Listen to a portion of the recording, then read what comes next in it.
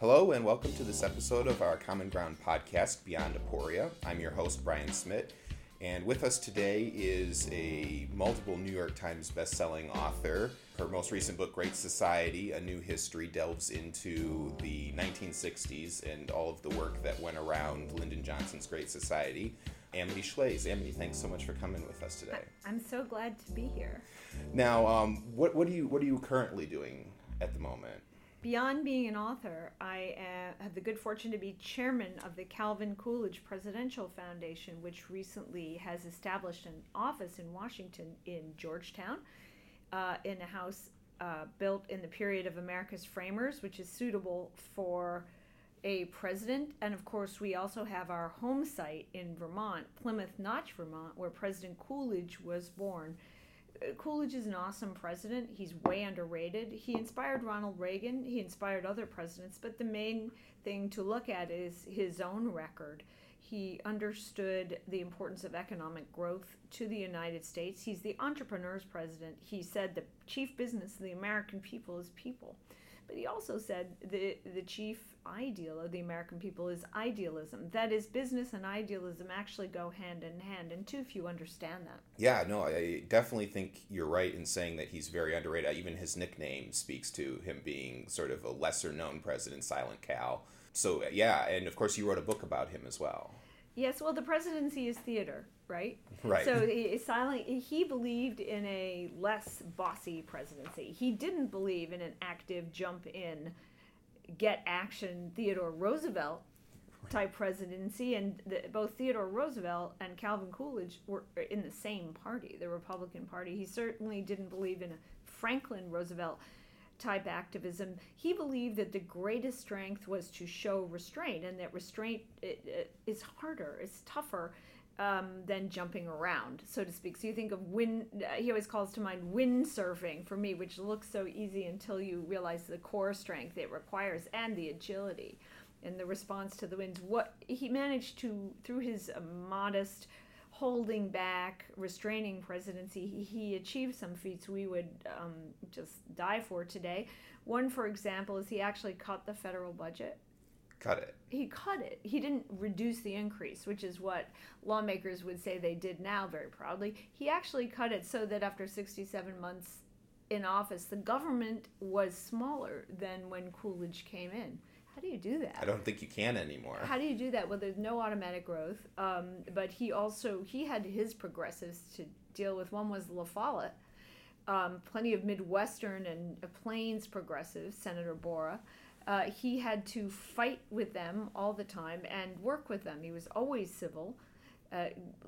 Specifically what he did, he said it's better to kill a bad law than to pass a good one. He didn't see any merit in just legislative activity, 100 days and so on, but what he did specifically was he killed the precursors to Social Security, which were veterans' bonuses, and he stopped agricultural subsidy when it came across his desk. Hard to do because he was from Vermont. Mm-hmm. He was from a tough little area where scarcely an acre was arable, yet everyone was a farmer.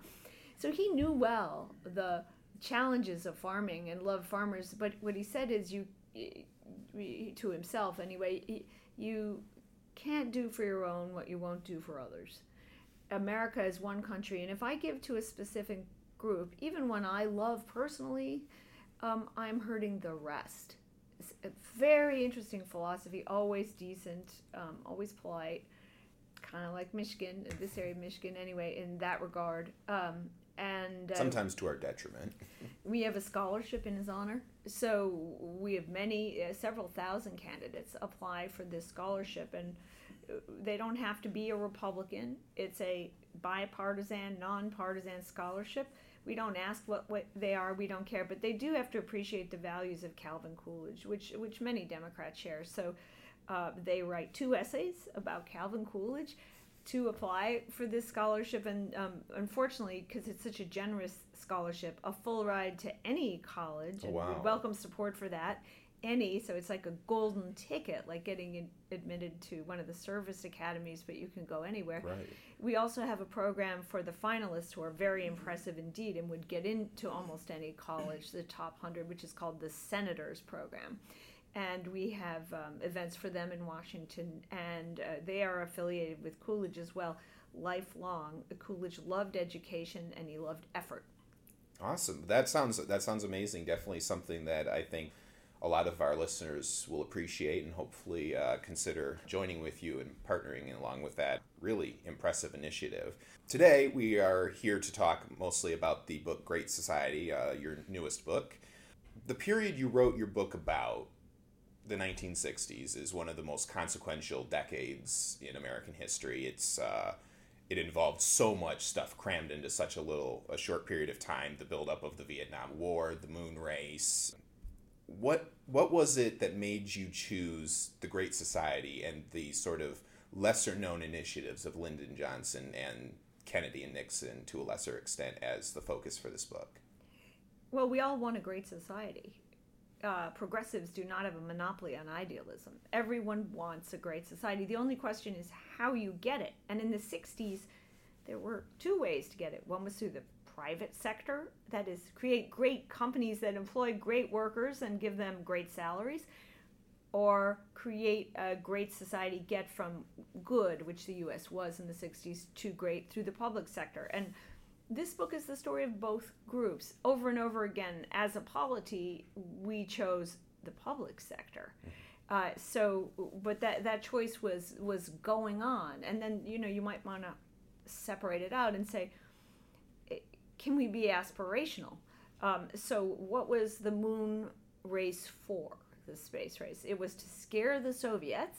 That was definitely there to scare the other side. But it was also to lift American sights higher, to improve education. One of the great spokesmen for that is Homer Hickam, who wrote October Sky. You might have seen that movie, but it was about a high schooler in a place where you didn't necessarily go to college, who decided he wanted to participate in space, in rocket building, Rocket Boy. And he's still around, actually. He tweets on the internet. Oh, really? Homer Hickam, I really admire him. So the Great Society said people are sad in certain areas such as Appalachia, they're down. Let's look up, give them something to hope for. The rocket race, of course, couldn't cover every poor person, but it could inspire every poor person. So that's the third way. You inspire people and they do it themselves, maybe through the public sector, maybe through the private sector.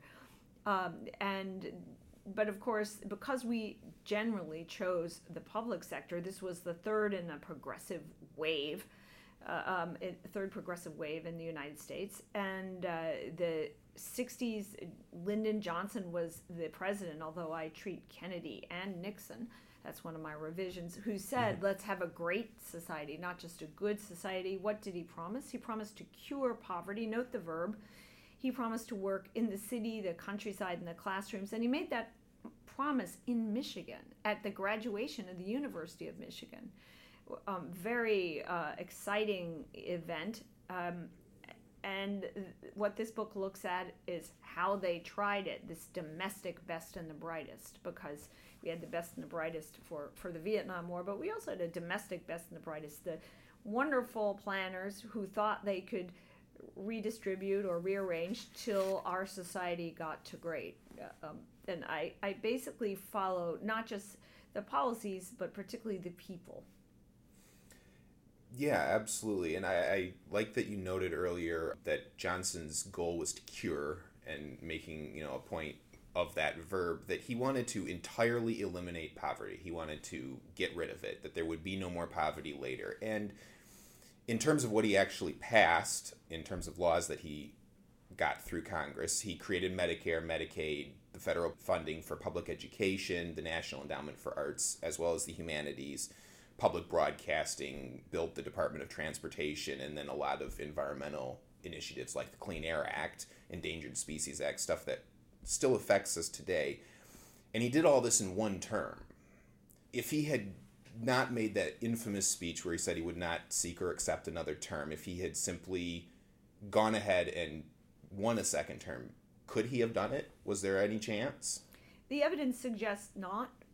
because what Richard Nixon did when he came in, imagine Richard Nixon, he's supposed to be so different from Johnson, a Republican, a sharper man, someone who would at least acknowledge Barry Goldwater. What he did, to a lot of Republicans' surprise, was try to conciliate with Democrats and specifically win Democratic votes. He didn't have control of Congress, Nixon. It was a divided election.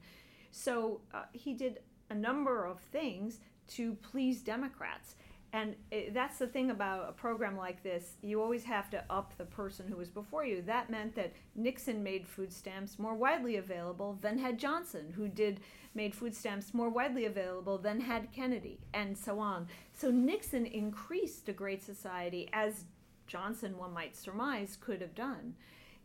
And the result was, of all their combined work, the disillusionment and the stagflation, the terrible purgatorial economy of the 1970s.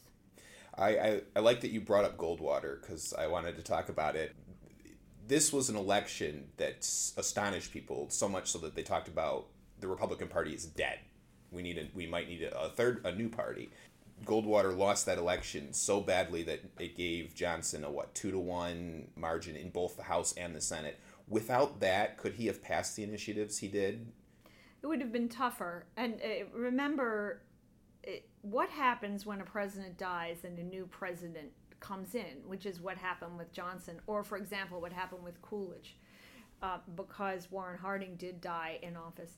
That new president, the accidental president, promises continuity, but he also wants to make his own mark. Johnson had a tremendous sympathy vote.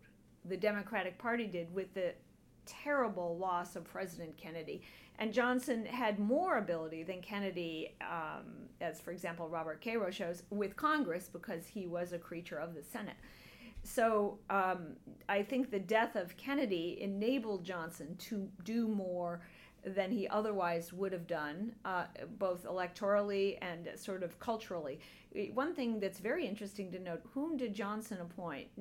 Whom did Johnson keep? He kept Bobby Kennedy as Attorney General for a while. Bobby Kennedy was really much more radical than the president, than John Kennedy. And he appointed Sargent Shriver, his poverty czar, his poverty general. That is the brother-in-law of the late president. So Johnson said, I'm going to wrap myself in the mantle of the Kennedys and go faster on my horse than they ever went on their horses. I'm the knight of a kind of utopia. He had done that from the very beginning, having, being sworn in with Mrs. Kennedy standing right next to him. It was all about sort of keeping that continuity with the Kennedy administration. And I don't think one should say that was creepy. It's not creepy. It's normal. And that also there's a legitimate reason to work on continuity, to keep cabinet members, which is not to cause yet greater anxiety in the country. So a president's job is to avoid panic, to preclude panic. That's calm the country. They don't always do it that well, and sometimes when they do it, they misrepresent. Presidents do, because panic begets panic, and they want to force the nation to a calmer mood. So Johnson was continuing in a tradition of presidents calming everyone down after an assassination or a death. Talking about Kennedy with his New Frontier sort of created many of the policies that Johnson would push further, but Kennedy's the son of affluence. He's, from upper society New England, whereas Johnson is Texas Hill Country poverty. That's what he came from in the sort of the schoolhouses that he taught in. If Kennedy hadn't been assassinated, if Oswald hadn't pulled the trigger in Dallas, could Kennedy have created programs like Medicare and Medicaid the same way that Johnson did, coming from the background that he came from? Well, I wouldn't be prejudiced against people just because they're born rich. We are all equal in the eyes of God, and a lot of us go out with nothing. But in Kennedy's case, I don't think he wanted a great society. He was an introvert, and he was a more conservative person than Johnson. He didn't live to legislate. He wasn't as good at it. He didn't have as much opportunity. Congress was, the numbers were less good for him in Congress than they were for Johnson. He didn't feel like it.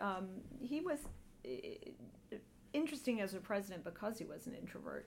I'm thinking here now of one scene in my book where in the period Daniel Patrick Moynihan, who is later a famous senator from New York, but at the time was just a minor labor official, wrote an executive order called 10988, which allowed public sector unions in the federal government. Here, till then, they had associations, but not unions.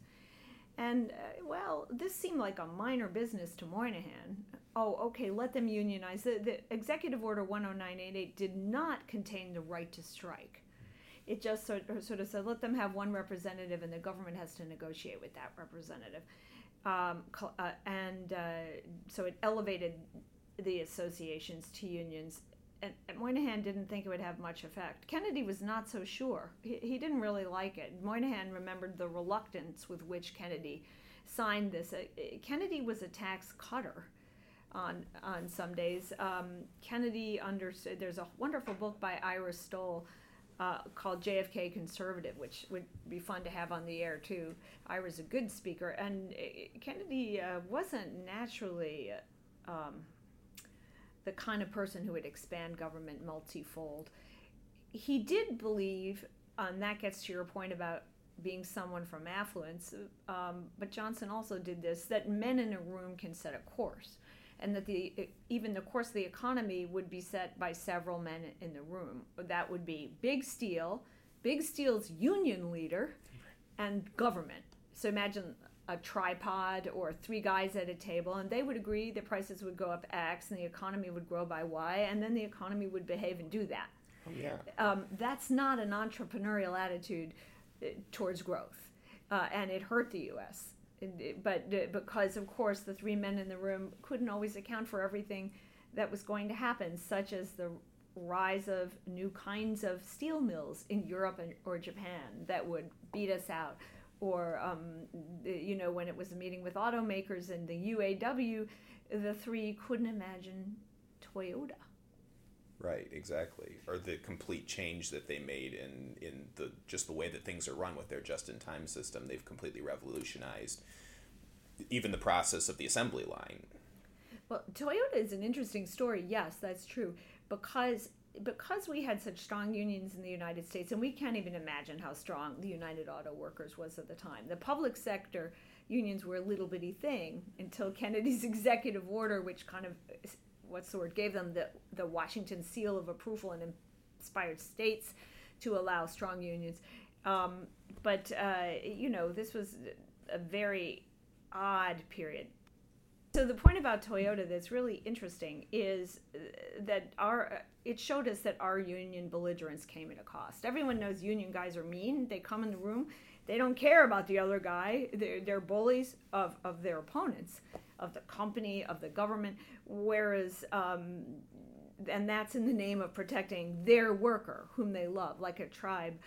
That makes for an unhappy workplace, as Michigan saw, because there's a premium on the belligerence. The more you have to fight for, the more you can justify your existence as a belligerent union.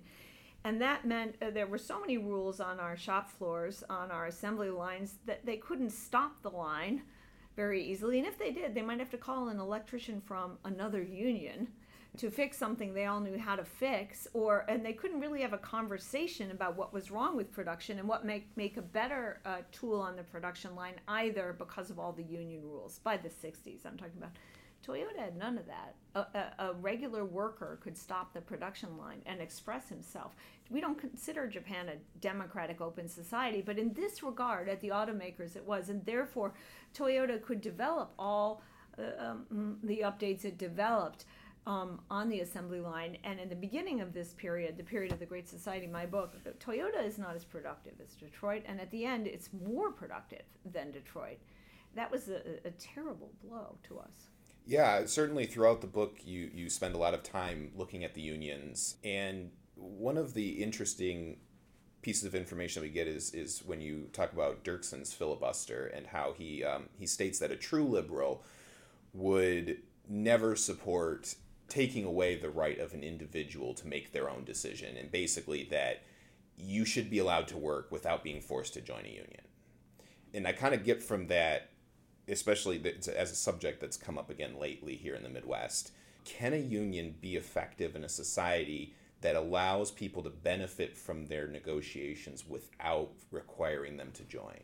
That would be the union argument. So just to, this is an incredibly important point, just to clarify for the listener. It used to be that all states were union states, and there were no right-to-work states.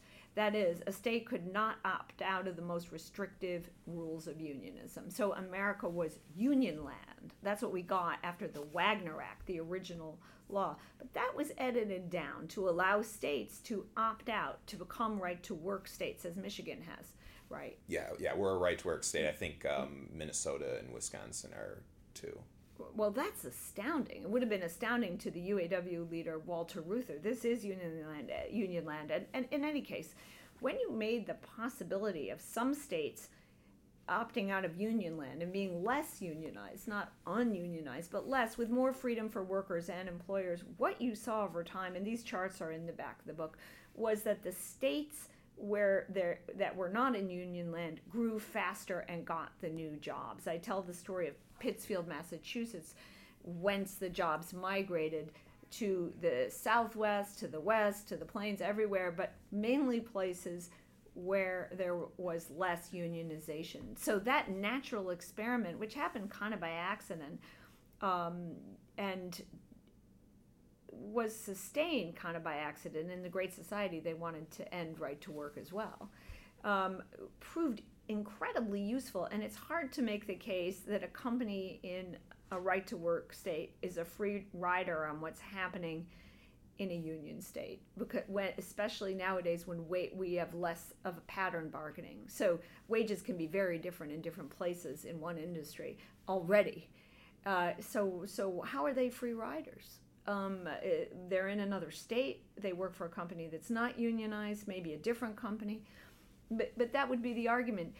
Walter Reuther, who's a hero of my book, a flawed hero, but a hero nonetheless, would say unions don't just get you well-paid jobs in my industry, in autos.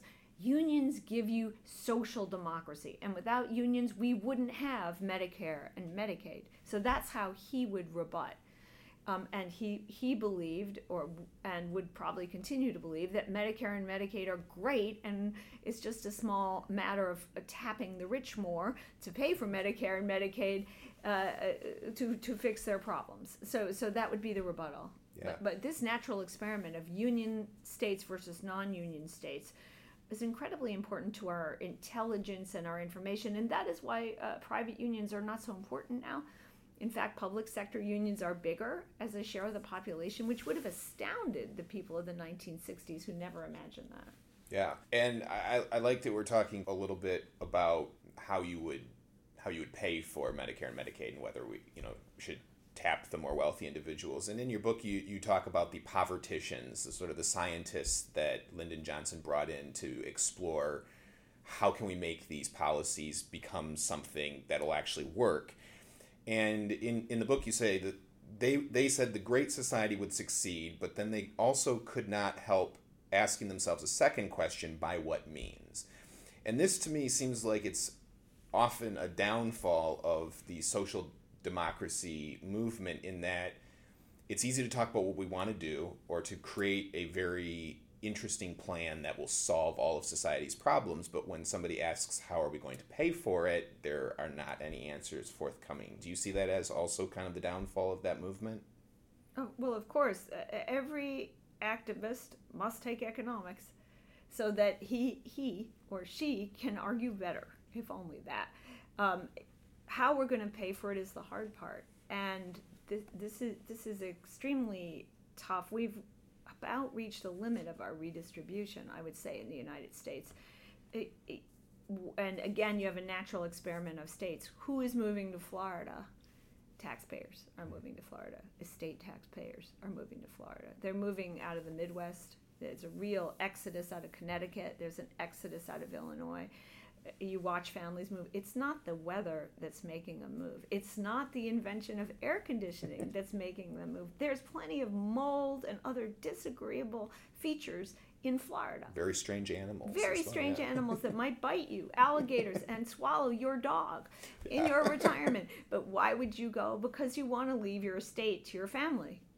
or you want to earn money that's not taxed so heavily, or that won't be taxed so heavily in future. We're talking then about states in fiscal trouble.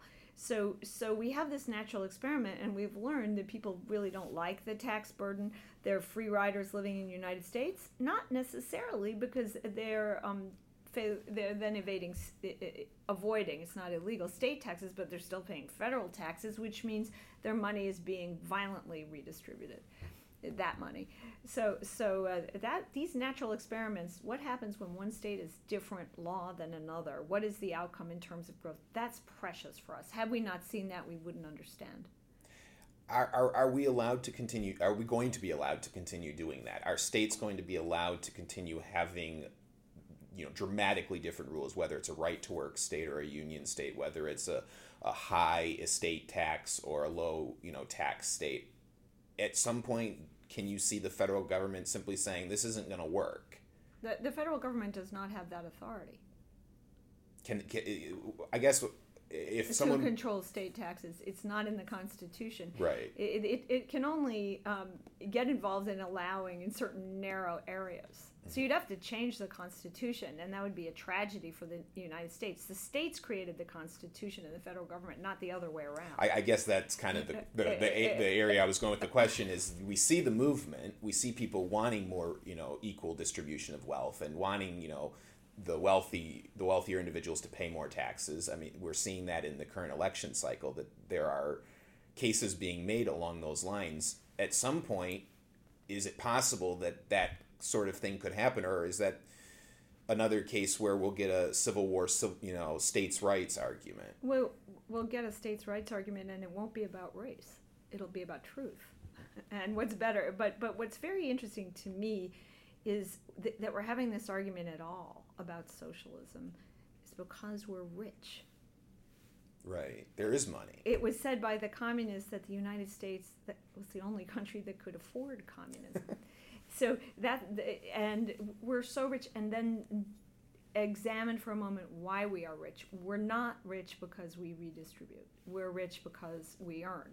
So it's a real luxury to, for example, pursue green activism while ignoring who pays for it and how many family members' jobs will be lost if we do an extreme New Deal, while ignoring the only cheap viable option, nuclear energy.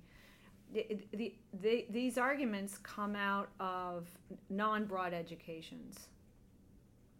So we failed, I think, as educators, if we're that, to make sure that students at universities really see the whole picture. So the students come out making very naive arguments and are unaware of the consequences. That's in a way why I wrote this book, because really well-intentioned, smart, nice people wrote these laws. The worst thing for your child is not that America's not green, it's that his tax rate will have to be 28% to pay for all the entitlements when he is a big grown-up earning money and past his activist stage. That's not fair. We're enslaving them through our lack of action.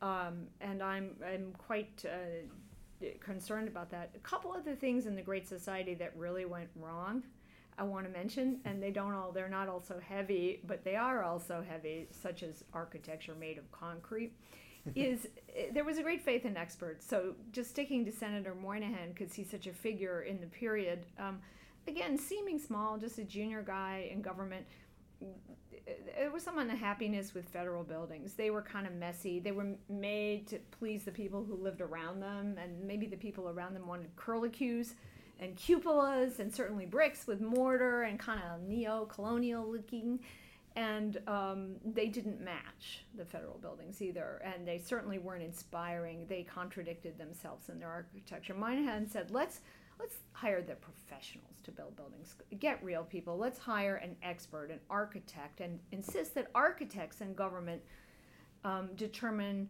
how our buildings look, because architects know more and are smarter and have cool eyeglasses, basically, yeah, right? Yeah, very fancy. So, and what architects, the top architects, believed at that point, and you can see this in Michigan as well, Oscar Stonerov, who was Reuther's favorite, was they believed in big, brutal, international style buildings. It's very brutalist, yeah. Brutalist, and that phrase sounds like it's brutal. It actually comes from the word for new, as in champagne.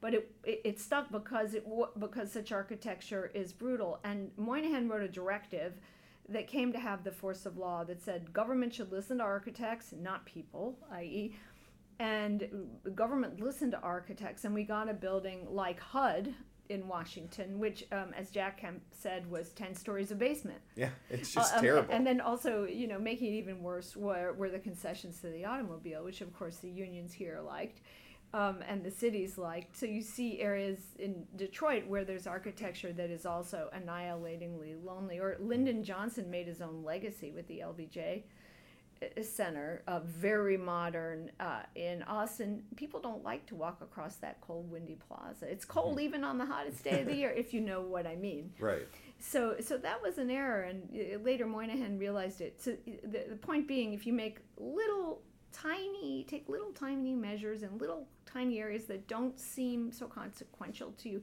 and seem 100% right, you can screw things up to magnitudes you never could imagine. Well, this is sort of the Kafka argument that, just as you create a little change here, a little rule here, and they build on each other and build on each other, suddenly you're lost in a maze of bureaucracy from which you can never escape. That's right, and the point being, the public sector unions grew giant as a result, in part, of a little bitty Executive Order 190988. Yeah, you would never have seen it coming. And I like that we're talking about Moynihan because he's such an interesting individual. And I kind of want to look at some of the racial aspects of the Great Society. And Moynihan said in 1965, I believe, that he perceived a risk to black communities, especially that if they became reliant on assistance, that it would prohibit their own economic advancement outside of that assistance, that it would become a cycle of just receiving the money that the government was giving them. Is it Johnson and his New Society and welfare that can be blamed for that, or is there a case of the historic levels of inequality and injustice that those communities in particular suffered from had an effect on that? Oh, the latter.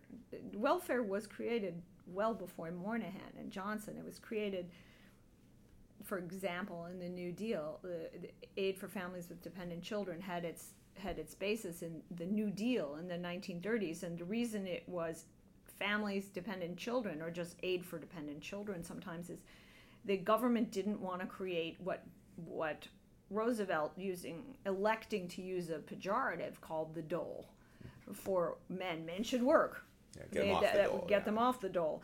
In England, they had the dole, and they stayed on the dole. So this is generations and generations of building on welfare, and it was well before Johnson that this perverse incentive to kick out the father, basically, or lose the father was present. Because once the working dad or man who could work dad came home, the welfare or the housing might be cut off. So, and that really happened. It's not just urban legend. There's a wonderful movie called The Myth of Pruitt-Igoe about a housing complex in St. Louis. And one of the people who lived in one of those apartments, public housing, recalled that the children had to lie when the social worker came. Have you seen your dad? No. Is your dad here? Under the bed, actually. It was terrible, because what a story for children to be taught to lie to social workers in order to see their father. And that was before the Great Society. The Great Society, at various points, including Moynihan's efforts, tried to rectify this.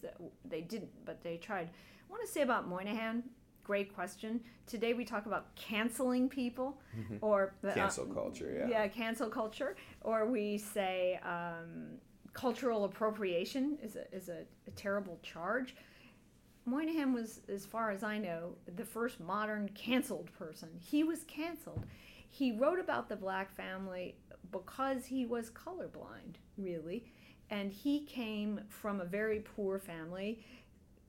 Not originally poor, but became poor, where dad left himself. His dad was one of those men who disappeared into the Great Depression, kind of went away and gradually didn't come back.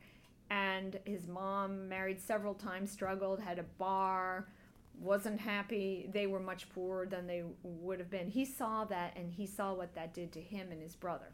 And he said, that is causes pathology. We've caused that also in the black community. I'm studying ethnicity, and I've learned what I see is that a family like mine was displaced once in history. A black family that came from the South was displaced a number of times, first by plantation owners when the dad was dragged away or the mom was dragged away, then again through the move north, then again when they were forced into public housing they didn't want to go into, where the dad might not be able to leave. We have to stop that. So he said a pathology arises, and that word pathology got him in trouble, and he was canceled. And there was even a conference. This was a terrible thing for him because he was a great social scientist. He actually had plenty of insights about what was going on in a lot of ethnic groups. And there was a great White House conference in 1965, and the host said, "I have been informed that a person such as Daniel Patrick Moynihan does not exist," or "there is no such person as Daniel Patrick Moynihan," the guy who, gosh darn it, conceived the conference and had to run away and hide at Wesleyan and then Harvard. That's awful when we can't all talk about problems we all share. And Moynihan, but what Moynihan was trying to get at is welfare alone won't do it. The black family needs an opportunity. Education needs to be better. His first choice for what to do about poor people, black or other, was to double the staff of the post office so the mail is delivered twice a day, and give jobs, because that's what can you give a man that's better than money, that's better than housing? A job to restore his dignity. That didn't work out, particularly because post office employees were so expensive because of their union. If you want to follow the logic. But his next best thing, or one of Moynihan's interesting next best proposals, was one we hear about today, guaranteed income. Let's just pay every family guaranteed income. Get rid of those social workers who kick out the dad. So let's stop. This was a wonderful Moynihan phrase. I like him because he's honest. Let's stop feeding the horses to feed the sparrows. Let's stop feeding the social workers so they can do a little bit of work for the poor people. That didn't become law. That was a Nixon administration proposal. Actually, Moynihan worked both sides.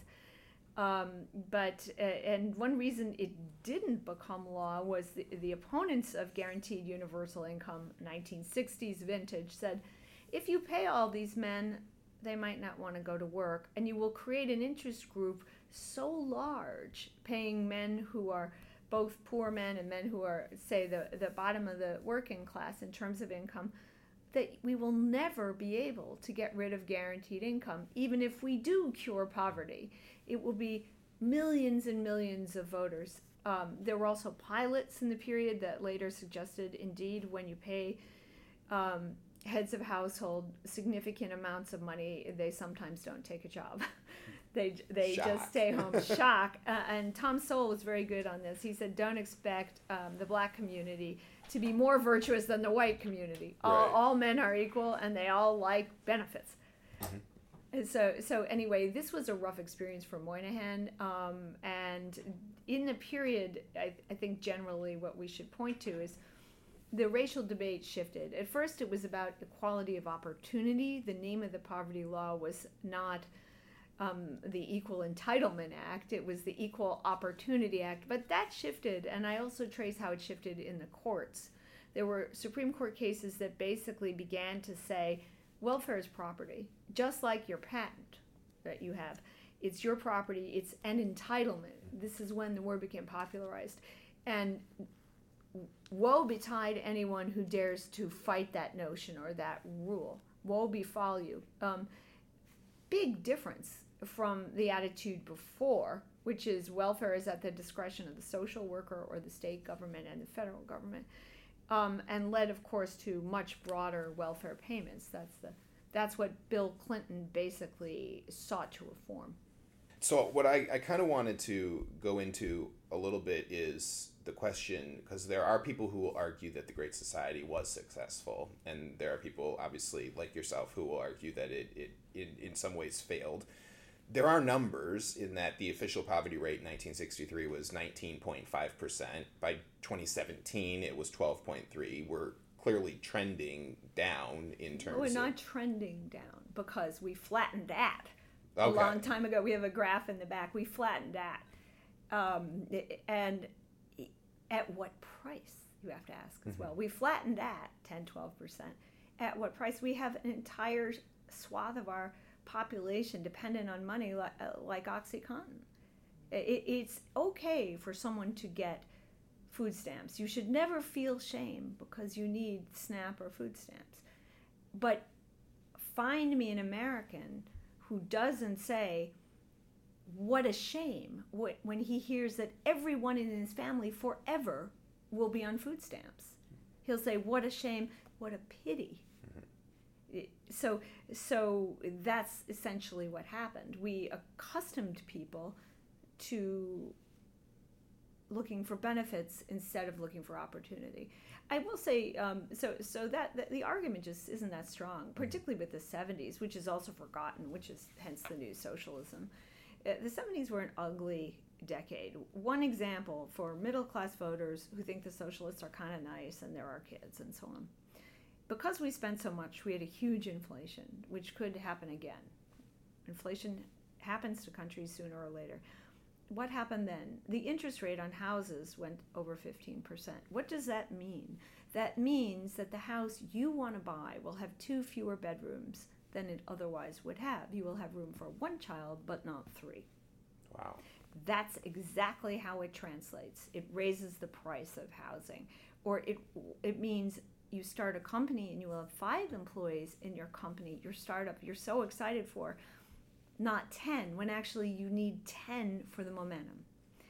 These are terrible prices, the prices of the 70s. It's the period had what was known as stagflation, which, by the way, the planner economists said was impossible. Stagflation is unemployment and inflation. And they used to say there was a trade-off. You could pick one or the others. We had both. That's also what was called the misery index, well known in Michigan, where unemployment plus inflation makes the misery index. It was terrifically high. The 70s were an ugly period. They set a lot of us back because we had smaller hopes. And, you know, lately, when we're taping this, the Dow Jones has moved up and down, and people are a little surprised because they think an ever-rising stock market is their birthright. It's just what happens. It's just what happens. So what do you expect the Dow to be at when you're 30 if you're 25 like now? 30,000. 30,000. Yeah, easily. Yeah, 35. That's why you invest. Or at least why your institution invests. The stock market was just really close to 1,000 in the 1960s. They wanted to get past that milestone. Well, I argue because of the Great Society, but in any case, we didn't. We didn't cross 1,000, and we're talking in nominal terms here, setting aside inflation, until the 80s. So that means we lost a half a generation to a generation of stock market increases in pensions. Wow. Yeah. And why didn't it go up? It didn't go up because the country didn't favor the private sector experiment.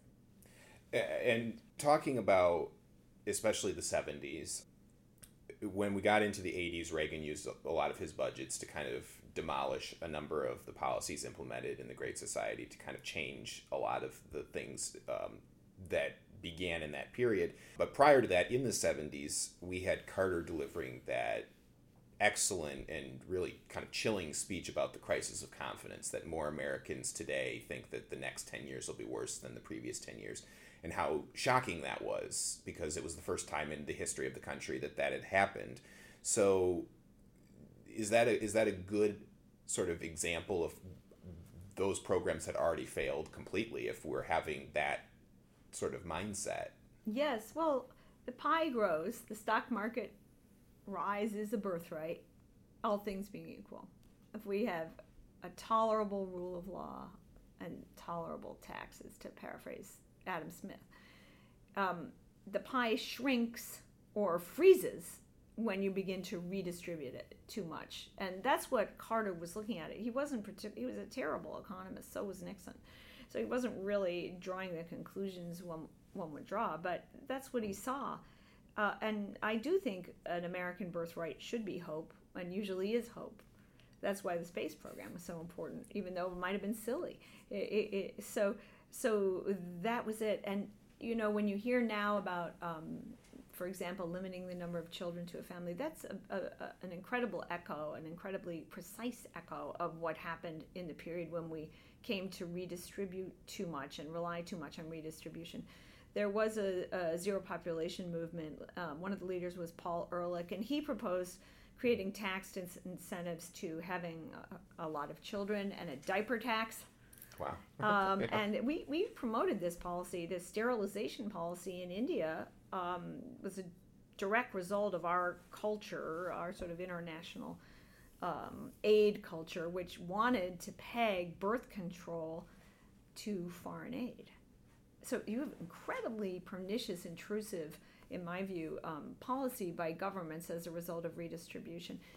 One thing I remember is that Robert McNamara, who believed in population limitation, he was a grim engineer after all, and having left defense in Vietnam, he was double grim, was invited to Notre Dame, a Catholic school, and there he preached birth control.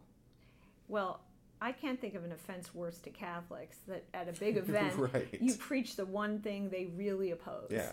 And that was the hubris of the Great Society figures. They were so sure they were right, they didn't think about offending people, or that in this space, that there's something might be there in the space that they were entering. They always thought they were entering a blank field, and then they were bringing improvement. But what they were doing was crowding out other ideas, attitudes, philosophies, projects. So moving kind of forward to today and the sort of effects that the Great Society have had on us, when we're recording this, it's Super Tuesday. In an election year, there are candidates who are openly proposing increasing a lot of the policies that were created in the Great Society, or creating new policies that go beyond what was proposed in the Great Society. And that appears to resonate with younger voters in that those candidates tend to have success.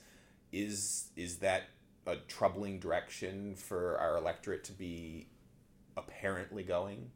Have some success, exaggerated by a media that loves progressive ideas. Right. So, but yes, I mean that's going on, and there's the epigraph of the book is the little quote at the head.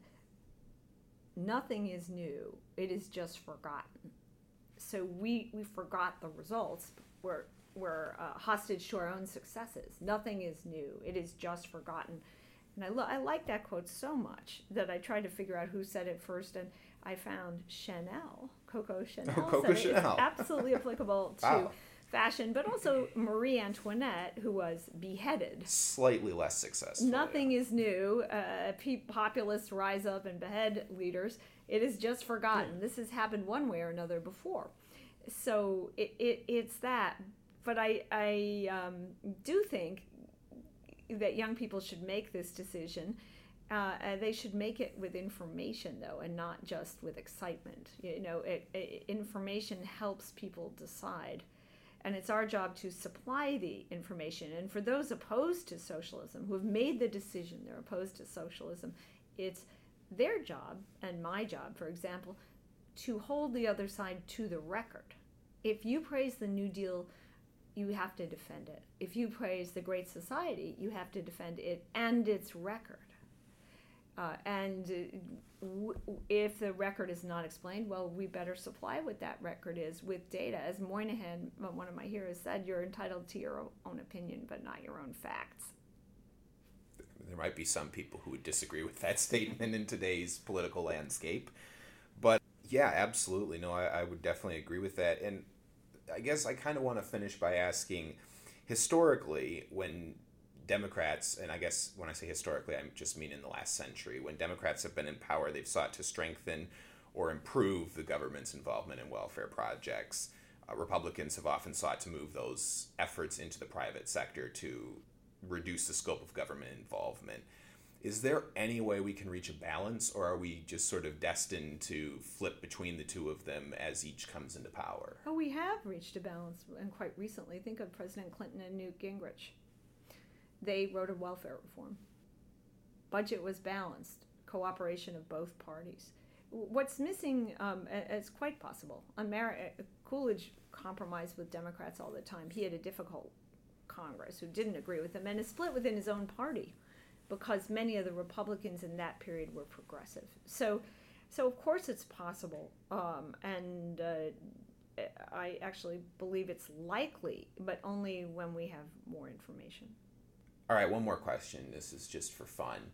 Who do you think transformed American society more in the 20th century, Roosevelt or Johnson?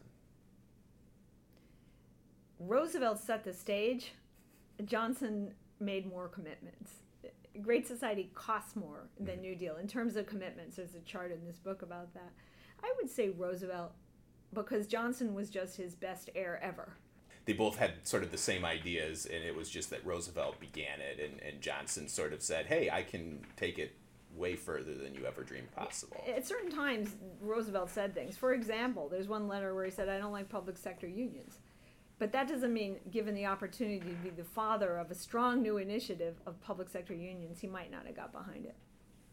Okay. Thank you so much for coming. The book is Great Society. It was called by the Wall Street Journal not just a story of how good people's good intentions went wrong, it's also a story of how the assumption that the near future will closely resemble the recent past can lead even the best intentioned and most well-informed people to pursue policies that turn out to be mostly counterproductive and often destructive. It is an excellent read. It's well worth diving into, and I really appreciate you coming here and talking with us about it today.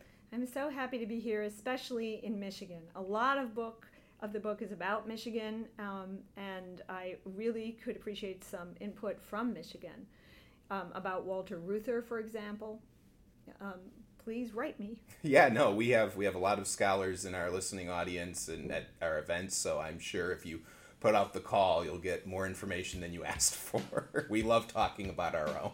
Thank you. Thank you so much for coming, Amity. It was great having you. Thank you.